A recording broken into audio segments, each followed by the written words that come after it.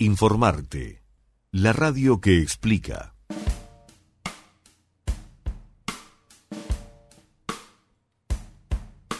Olivia a veces se acuerda y a veces se olvida de respirar. Olivia duerme abrazada a su mona. Olivia tiene trenzas que no deja tocar. La música de Iván Noble y esta Olivia sonando en el aire de Fuerte y Claro, compartiendo con ustedes la comunicación. Y ahora es momento de ingresar en nuestro espacio central hoy aquí en este Fuerte y Claro, y lo vamos a hacer dialogando, como ya es costumbre, los días martes con nuestro querido amigo, el politólogo Andrés Raggio. Hoy vamos a estar hablando de algo que en definitiva también fue parte de nuestro arranque y que viene siendo tema ineludible desde el arranque de la semana, porque el viernes pasado a última hora nos enterábamos del simpático ajuste de tarifas en materia de combustibles por parte del gobierno que ya regía desde el sábado 31 a las 0 horas. Un aumento que impactó y que ha dejado enfrentado el gobierno con la población o buena parte de la población, pero también con buena parte de los sectores productivos. Hoy hablábamos de lo que fueron esas declaraciones del presidente off the record a los, mejor dicho, off the record no, de manera informal, debí decir, para ser estricto en la terminología periodística, con los colegas allí en la cobertura de esa actividad de los 125 años de los Cerrillos, donde el presidente reconocía, asumía el costo político de esta decisión, que lo ha distanciado de varios sectores y gremiales productivas que también se están quejando. No se está quejando solamente doña María por el aumento de los combustibles. Bueno, y hoy queríamos profundizar un poco más en este tema, en el tema de fondo, en la discusión de fondo de los combustibles y de Ancap, que tiene que ver con algo, con ese cascabel que nadie le pone al gato normalmente y menos que menos en los medios de comunicación, que es el tema del rol de las empresas públicas en nuestro país. Y esa discusión paradigmática, ¿no?, que está de fondo permanentemente entre la eficiencia y también el servicio público y la soberanía también, que es tan importante y que se ve en varias discusiones. Ahora, por ejemplo, en esta discusión donde el presidente sigue reafirmando, por ejemplo, que esto es parte de la responsabilidad de seguir refinando en el Uruguay, no de la LUC, no del criterio de ajuste de precios de los combustibles. Bueno, de todo esto vamos a hablar en los próximos minutos con el politólogo Andrés Raggio aquí en los estudios. Andrés, el gusto grande de recibirte. Bienvenido al programa. ¿Cómo andás? Bien, muchas gracias Martín. Aquí estoy saliendo un poquito de la gripe, pero bien. Bueno, para todas y venís todos. bien, cada tanto te agarrás alguna, por allá por Costa Rica, Sí, debe ser que no estoy acostumbrado todavía. El cambio de clima. Sí, constante. Constante. Andrés, yo hacía una introducción muy breve, pero para ponernos un poco en contexto de lo que vamos a estar hablando en el día de hoy, porque realmente esto ha impactado muchísimo, ¿no?, en el bolsillo de la gente, pero también de los sectores productivos, y el gobierno está recalculando un poco, ¿no?, su discurso inclusive de cómo seguir después de todo esto. ¿Por dónde arrancás? ¿Por dónde le hincás el diente a este tema?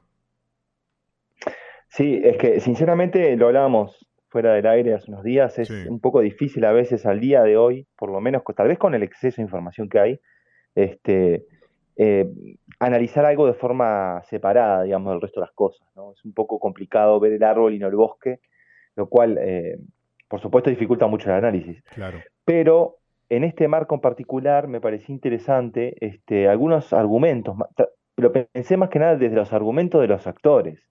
Por ejemplo, el argumento desde presidencia, el argumento del presidente en particular, de la URSEA, de Ancap, del Ministerio de Industrias, de los arroceros, de los lecheros y de la población. Y en todos los casos parece que todo el mundo se quiere quejar. Obviamente, cuando sube los precios de los combustibles, todos sabemos perfectamente que es cuestión de tiempo que suban los bienes de consumo.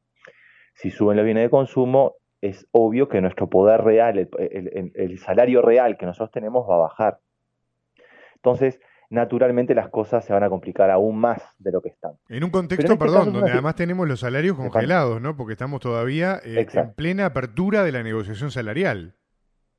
Exacto. Y además esto es muy particular, porque esto es algo artificial, es algo que tal vez no se dice muy seguido, a pesar de que algunos actores sí lo marcan. Esto es algo estrictamente artificial, es una medida política, donde aquí no hay una importación de ese bien, sino lo que se hace desde la Unidad Reguladora de Servicios de Energía y Agua es establecer un precio, un parámetro de precio, de lo que saldría a importar un litro, Claro. supongamos, de nafta, suponga. Y eso hace, digamos, al monopolio Ancap menos monopólico, pero efectivamente sigue siendo un monopolio, el problema es que no goza de los beneficios de ser un monopolio. Y eso es curioso, porque si vamos a tener un monopolio que no goza de los beneficios de ser un monopolio, estamos en un problema. Además, si le agregamos a eso, y aquí es el punto central de esta columna tal vez, si le agregamos a eso que es una empresa pública, es un inconveniente mayor. ¿Por qué algunas empresas son o tienden a ser monopólicas? Bueno, yo no soy economista, hay un montón de cosas en este tema que son más para economistas, pero en concreto, una empresa monopólica tal vez se promueve en la medida en que los costos de infraestructura, los costos estructurales son tan elevados que necesitan establecerse justamente una estructura de costos que permita cierta previsibilidad. Entonces, hay algunas cuestiones que no podemos liberarlas en mercado. Por ejemplo, imagínense si OCE fuera privada y si muchos servicios de venta de agua potable deberían romper todas las calles y cada una de las empresas poner un caño, ¿verdad? Bueno, esto pasa con un bien que además de ser gestionado por una empresa pública, es un bien, como vos dijiste muy bien al principio, es un bien estratégico. Independientemente de que todos queremos, probablemente todos digo, algunos tal vez no, quisiéramos que la matriz energética cambie, quisiéramos que dejen de existir los hidrocarburos y quisiéramos que nos autosustentemos con energías limpias y que nosotros mismos produzcamos, por ejemplo, como está pasando en Uruguay hace mucho tiempo con la energía hidroeléctrica, con la solar, inclusive, ¿por qué no con la eólica y por qué no con la solar?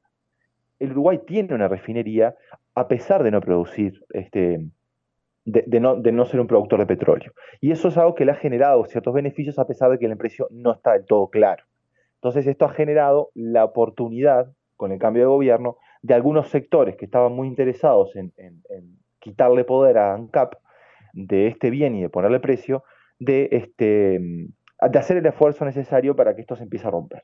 Y esto lo vemos en varias empresas, Martín, lo hemos hablado con Antel, lo hemos hablado con UTE en cuanto a las inversiones que se pedían, en cuanto a los servicios que dejó de brindar Antel, que son muy curiosos que se dejen de brindar en una plena ola de telecomunicaciones y de avance de la tecnología al respecto. En este caso vemos algo parecido, que también involucra a la LUC, por supuesto, pero no es el punto en esta columna. La cuestión central pasa entonces por qué en el Uruguay es caro el precio de la nafta y por qué se establece esta medida, y al mismo tiempo, ¿qué está detrás de esto? ¿Cuál es la dimensión o el factor que pesa más? Uno tiende a pensar que es el económico por los argumentos que se escuchan. Ahora bien, el argumento económico es un argumento sumamente válido para una empresa privada que tiene fines de lucro y que busca de alguna forma maximizar sus recursos y sus ganancias. Ahora, en una empresa pública eh, se debería optimizar los recursos a fin de tal vez de acceder a mejores precios. Estas son varias preguntas que quiero hacer. ¿Se debe priorizar la eficiencia a toda costa? ¿O se debe promover el acceso a los servicios de toda la población e internalizar costos que la sociedad no puede asumir en forma individual? ¿Para qué existen entonces las empresas públicas si no es eso? ¿Es eficiente que empresas públicas condonen de forma constante enormes deudas de algunos sectores de la sociedad o de instituciones con alto valor social y otros con escaso y difícil de encontrar valor social? Como particularmente lo que sabemos, no es Vox Populi, es un hecho, esa fue parte de la argumentación, el retraso del aumento de los combustibles por las zafras.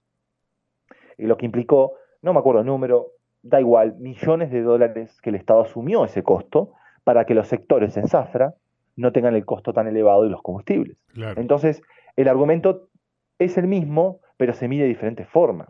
Se mide distinto dependiendo el destino de quiénes son beneficiarios de eso. Entonces, en definitiva, ¿quién gana con la eficiencia? En general, la eficiencia es un argumento economicista que intenta evitar la discusión política.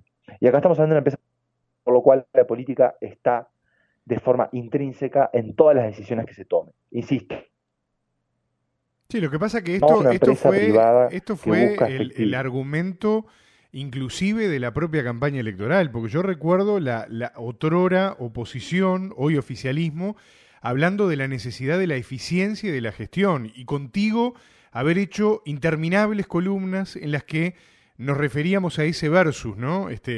Hablar de política versus hablar de gestión, cuando en realidad cuando hablamos de gobierno, muchas veces es, para quienes tenemos una concepción como la que tenés vos o la que tengo yo, es prácticamente indivisible, porque en definitiva las decisiones son políticas, ¿no? Y ahí hay mucho de esta discusión también. Claro, las discusiones son políticas, pero los argumentos son económicos. Entonces ahí es Exacto, como que estamos midiendo con una vara una equivocada. vara No quiere equivocada, decir que claro. el argumento económico es, por supuesto, súper pertinente y se debe considerar. Una empresa no debería funcionar a pérdida. Eso está claro. Pero eso cuando se ve de forma, insisto, aislada. Ahora, si yo te pongo un ejemplo, ¿está bien que un Estado invierta en laboratorios nacionales, estatales, a fin de prevenir pandemias? Está bien, Y ¿verdad? sí, Porque creo que a esta altura nadie puede negar los beneficios que eso puede generar. Entonces, hay beneficios o externalidades positivas que generan las empresas públicas que los costos no están dispuestos a asumirlos en una empresa privada. Si no, preguntemos en el caso de Argentina o en particular de la ciudad de Buenos Aires, que tiene en manos privadas el servicio de luz y la gran cantidad de cortes que tienen en verano y en invierno cuando hay picos de consumo. Eso tiene que ver por la falta de inversión en infraestructura. Está bien, irregulares y demás, pero el punto es que buscando la eficiencia nos hacen algunas inversiones necesarias. Y yo pregunto también, ¿cómo es posible con una empresa privada, o si será posible, mejor dicho, con una empresa privada, que algunas partes muy en los rincones de nuestro país accedan a agua potable o accedan incluso, o mejor dicho, a energía eléctrica? ¿Podrían acceder a energía eléctrica si tiene que ver con la eficiencia económica? No, claro. seguramente no. Entonces, los beneficios de tener sectores claves, estratégicos para cualquier sociedad, y esto no tiene que ver con ideologías políticas, por supuesto que tiene que ver con política y tiene que ver con el rol del Estado, pero tiene que ver con entender que nosotros funcionamos como una estructura en la sociedad, y el Estado de alguna forma es ese jefe, timonel, podríamos decir, si se quiere, que lleva adelante ese tipo de estructuras y ese tipo de inversiones. Y que si lo dejamos en manos de los privados en algunos sectores estratégicos, en algún momento lo vamos a pagar. Pongamos otro ejemplo. ¿Tiene que el Estado ser eficiente en los servicios? ¿Tiene que una empresa, o sería bueno que una empresa vinculada a servicios de salud sea eficiente sin competencia del Estado y sin monopolio del Estado, por ejemplo? Claramente hemos visto que en momentos de necesidad, no solo de pandemia, de muchas otras, diferente índole, es muy positivo para la sociedad. Tiene un retorno que va mucho más allá en lo que algunos llaman retorno social y no económico, de inversiones que no son a ganancia, porque justamente se entiende que es algo estratégico que va más allá del dinero. Y esto tiene que ver con una postura, obviamente, sobre cómo funciona el Estado. Pero en concreto, se cerró Alur, donde daba pérdidas, pero al mismo tiempo tenía un fin social muy evidente. Insisto, cualquiera de nosotros podríamos imaginar algún sector que consideramos clave de alguna producción de bien o de servicio, que por el mero hecho de no ser eficiente tendría que cerrarse como si fuera una ley de mercado. ¿Qué sería de nuestras sociedades si eso fuera así? Bueno, hay muchos casos en otros países del mundo y te puedo asegurar que no son los países desarrollados. No, no, sin Solamente duda. los países desarrollados que tienen estos sistemas son países con grandes cantidades de dinero de inversión. Es decir, el mercado lo hace por sí solo y al mismo tiempo generan grandes bolsones de pobreza y desigualdad como en Estados Unidos. Entonces, ni siquiera es eficiente tampoco. No es eficiente en el verdadero valor que tiene que tener, que es el social y no el económico. Por lo tanto, aquí detrás la discusión es ¿para qué las empresas públicas? ¿Para qué están las empresas públicas? Y que no se mida con el mismo parámetro que las empresas privadas, porque no son privadas. Por lo tanto, tiene algún otro argumento de su existencia. Por otro lado, también la importancia que tiene Ancap. Este tipo de medidas, Ancap obviamente lo deja muy mal parado. La refinería podría, obviamente puede funcionar, pero si funciona en menor medida, es una. No sé si. Yo estuve buscando el número y lo encontré, pero probablemente recordemos que en general los cálculos económicos que se hacen se excluyen ANCAP y se excluyen las zonas francas. Y esto porque son realmente números exorbitantes, tanto de generación de empleo como de volumen del PIB. Por lo cual, estas empresas son tan relevantes que cualquier modificación, a pesar de que estén funcionando a pérdida, genera grandes desbarajustes de empleo. de ganancia y a la sociedad, y de retorno, obviamente, ¿no?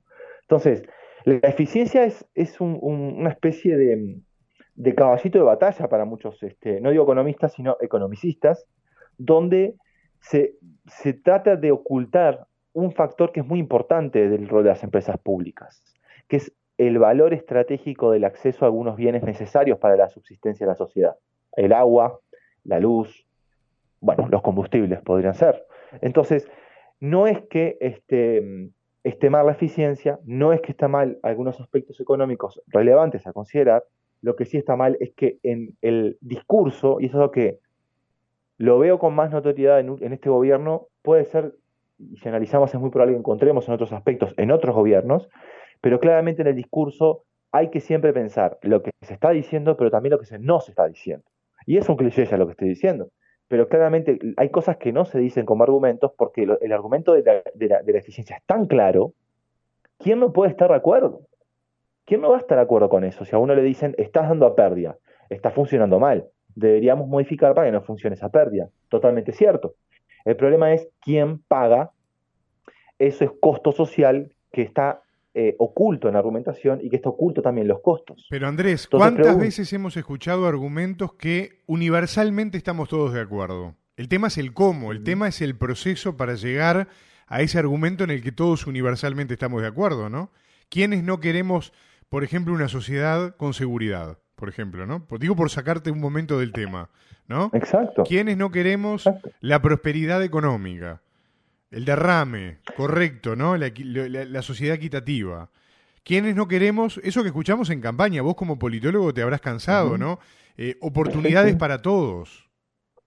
Sí, Exacto. genial, pero digo, son argumentos que es como Artigas, ¿no? Lo usa desde la ultraizquierda hasta la ultraderecha, o esto es lo mismo, ¿no? O sea, son argumentos que universalmente están bien, el tema es qué hacemos con ellos para llegar a esos objetivos, ¿no? Y ahí está esto que vos estás explicando, ¿no?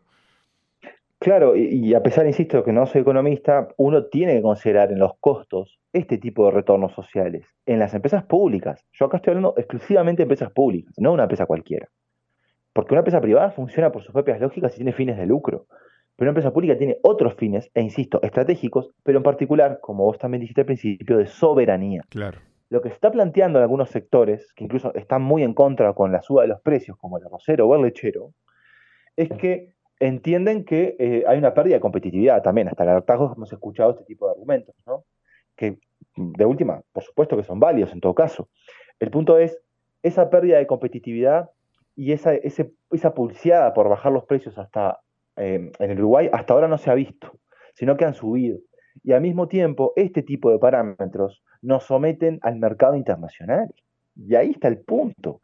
Nosotros podemos estar perdiendo plata, pero el valor que se tiene de tener producción local a precios que nosotros podemos gestionar, por supuesto que hay que comprar el petróleo, y eso es algo que es una condición dada, que es un costo dado.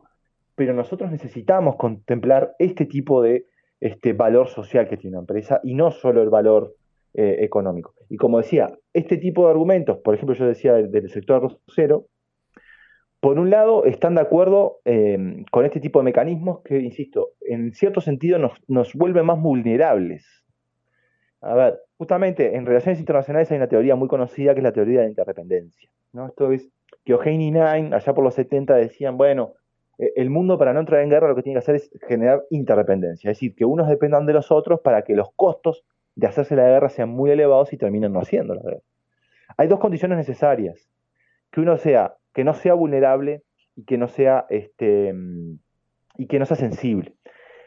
Uno puede ser sensible porque sube o baja el precio internacional de algo, pero no es vulnerable en la medida en que no es capaz de reconvertir su propia matriz o los bienes que tiene producto de los grandes shocks externos. Y esto nos somete a ese problema también. Y al mismo tiempo hace a la estructura de la empresa dependiente obviamente de los parámetros que haga la UCEA. Y después por otro lado, y esto también ya me estoy yendo un poquito más del análisis pseudo profesional, pero tampoco es que todo esté tan económicamente evaluado, ¿no? Es decir, de forma clara y acabada. Es decir, hay un montón de indicadores que no se pueden considerar porque no hay forma de medirlos, porque no se llega a esa medición. Como te decía, el caso de Alur puede dar pérdidas, pero el cálculo de los beneficios que tiene para la sociedad son X, pero probablemente sean X más 4, porque hay un montón de beneficios que nosotros no vemos. Un beneficio muy fácil es la cantidad de hijos que puede tener un empleado, ¿no? De ese sector, pero no podemos saber en gran medida cuánto esto puede incidir que ese padre o esa madre tenga un empleo en ALUR o en Ancap, en este caso en concreto, digo porque todavía no cerró, para tener una calidad de vida elevada y que evidentemente pueda progresar en la vida y movilidad social y la mar en coche. Eso no lo sabemos.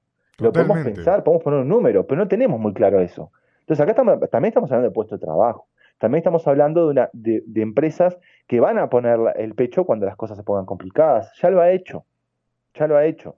¿Esto qué quiere decir? ¿Que se defiende la ineficiencia? Pero de ninguna manera. ¿Quién quiere defender algo ineficiente?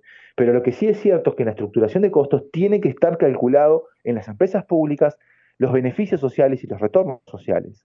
No se puede en la argumentación esquivar esto. Y por eso quería, Martín, este espacio pequeño que tenemos para recordarlo, por lo menos, ¿no? Por lo menos, pues yo no lo he escuchado mucho.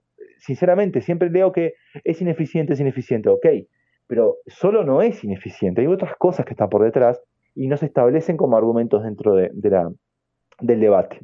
Por eso quiero resaltar esa importancia que tiene algunos argumentos olvidados, obviamente agrede, de esquivar justamente el ojo del huracán. Sí, ¿no? yo te iba a decir o el problema adrede, está. ¿no? Adrede, porque en definitiva digo adrede porque evidentemente para quienes defienden esta otra postura, claramente, eso está dentro de la ineficiencia, ¿no? Eso que vos venías describiendo recién. Y no dentro Exacto. de un cálculo que hay que hacer considerando que no se trata de una empresa de combustibles que se llame Raggio y compañía. Estamos hablando de Ancap, ¿no? Estamos hablando de una empresa estatal. Exacto, y si realmente importara el sector estratégico energético en Uruguay, entonces busquemos a ver qué tipo de políticas de promoción de reconversión energética a la matriz productiva tiene el gobierno y qué promueve a fin de no estar tan colgado de los precios Claro. internacionales, insisto. Entonces, yo creo que sería muy bueno decir, ok, esto es muy ineficiente, pero entonces lo que vamos a hacer ahora es hacer un pacto nacional con los mayores productores y consumidores de energía para ver qué tipo de alternativas tenemos de cambiar la matriz productiva, porque más temprano que tarde esto va a pasar, y obvio que no va a pasar primero en Uruguay. Hubo algunos indicios, ¿no?, de cambio vinculado al sector de energía eólica, que también hay que evaluar si eso fue positivo, pero ciertamente esa sería la salida concreta, y no estar castigando discursivamente de forma constante las empresas públicas. Digamos, no quiero entrar en el tema de Antel porque ahí me caliento definitivamente, digamos, pero es evidente. Claro. Entonces, las empresas públicas no son malas por per se, son malas por mala gestión. Entonces, en esencia está más que comprobado, digamos, en las sociedades que la mayoría de los sectores estratégicos tienen que estar en manos públicas, o por lo menos con una mayor proporción de porcentaje de participantes de empresas públicas y no de las empresas privadas, porque el mercado es muy dañino, el mercado funciona con otras dinámicas que obviamente no le va a interesar mucho si se pierden muchos puestos de trabajo. Eso es lo que hemos visto en los últimos años con el periodo de globalización. Ahora es interesante, los capitales se mueven. Nos quedan pocos minutos, ¿no? Pero es interesante analizar y seguramente esto puede dar lugar a otra columna contigo en los próximos días, ¿no? Pero es muy interesante, Andrés, ver, y eso me hace acordar aquella columna tuya de no hace tanto de los nuevos 90, ¿no? Cómo determinados dogmas y determinadas Biblias liberales, en este caso, se vuelven a aplicar después de determinado tiempo, como que los ciclos se repiten y, valga la redundancia, se reciclan de alguna manera y se vuelve con ideas que en realidad está comprobado que ya no dan para más. Quiero decir, claramente una visión liberal en la economía, en la conducción, miremos lo que ocurrió con la Argentina de Macri, por ejemplo, claramente Exacto. deja en evidencia, bueno, o el Chile de Piñera en 2 oportunidades, ¿no? Que hoy en día está con una constituyente para directamente transformar la constitución, ya no cambiar solamente un gobierno, ¿no? Ya estamos hablando de algo mucho más profundo, y puedo seguir porque ejemplos en América Latina hay una cantidad, de que el liberalismo ya no tiene nada más para darle a los pueblos. Y eso creo que es una discusión de fondo muy interesante, insisto, daría para otra columna, te la dejo picando en el final, pero me parece que vale la pena también remarcarlo, ¿no? Porque eso también está quedando en evidencia de alguna manera. Yo no digo que lo que gobernó la era progresista haya sido perfecta, porque lo hemos hablado con vos, hubo errores y horrores, claramente que los hubo. Horrores. Pero esto Sí. no, esto está mal, esto no está bien enfocado, digamos, ¿no? No, exacto. De hecho, me dan ganas de decir una frase muy de título, no lo voy a decir, pero claramente el liberalismo en los 90 está de moda, ahora nuevamente en Uruguay, Claro. donde, como decías, no ha mostrado resultados positivos. De hecho, eso sí está más que comprobado. Y de hecho, lo que hablamos de que no se toman en cuenta los costos sociales, un ejemplo nada más y terminamos. En los 90, con las políticas neoliberales en general en la región, y que en Uruguay se intentaron implementar con el padre de la calle, y que el propio Lacalle padre acaba de decir que el gobierno de su hijo es bastante, por no decir parecidísimo al de él, digamos, para que se entienda, estamos hablando el mismo idioma, eh, trajo consigo en el Uruguay, independientemente de cuestiones externas, una pauperización de la pobreza y una agudización de la desigualdad sin precedentes. Entonces, cuando uno va a mirar, el Uruguay creció, pero la desigualdad aumentó, la pobreza también.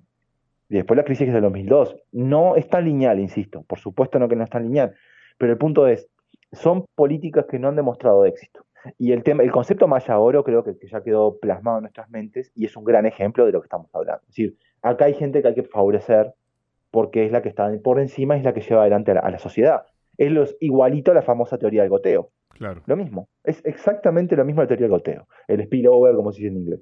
Entonces, no hay nada nuevo bajo el sol, estas recetas no funcionan, y al fin y al cabo, hay algunos sectores que se van a beneficiar más, es muy probable, los sectores más dinámicos de la sociedad que funcionan hacia afuera, pero hacia adentro somos de alguna forma quienes pagamos esos platos rotos, ¿no? Como lo que pasó el año pasado, si no me equivoco, o el anterior, cuando de tanto exportar carne, empezamos a comer asado paraguayo y de peor calidad.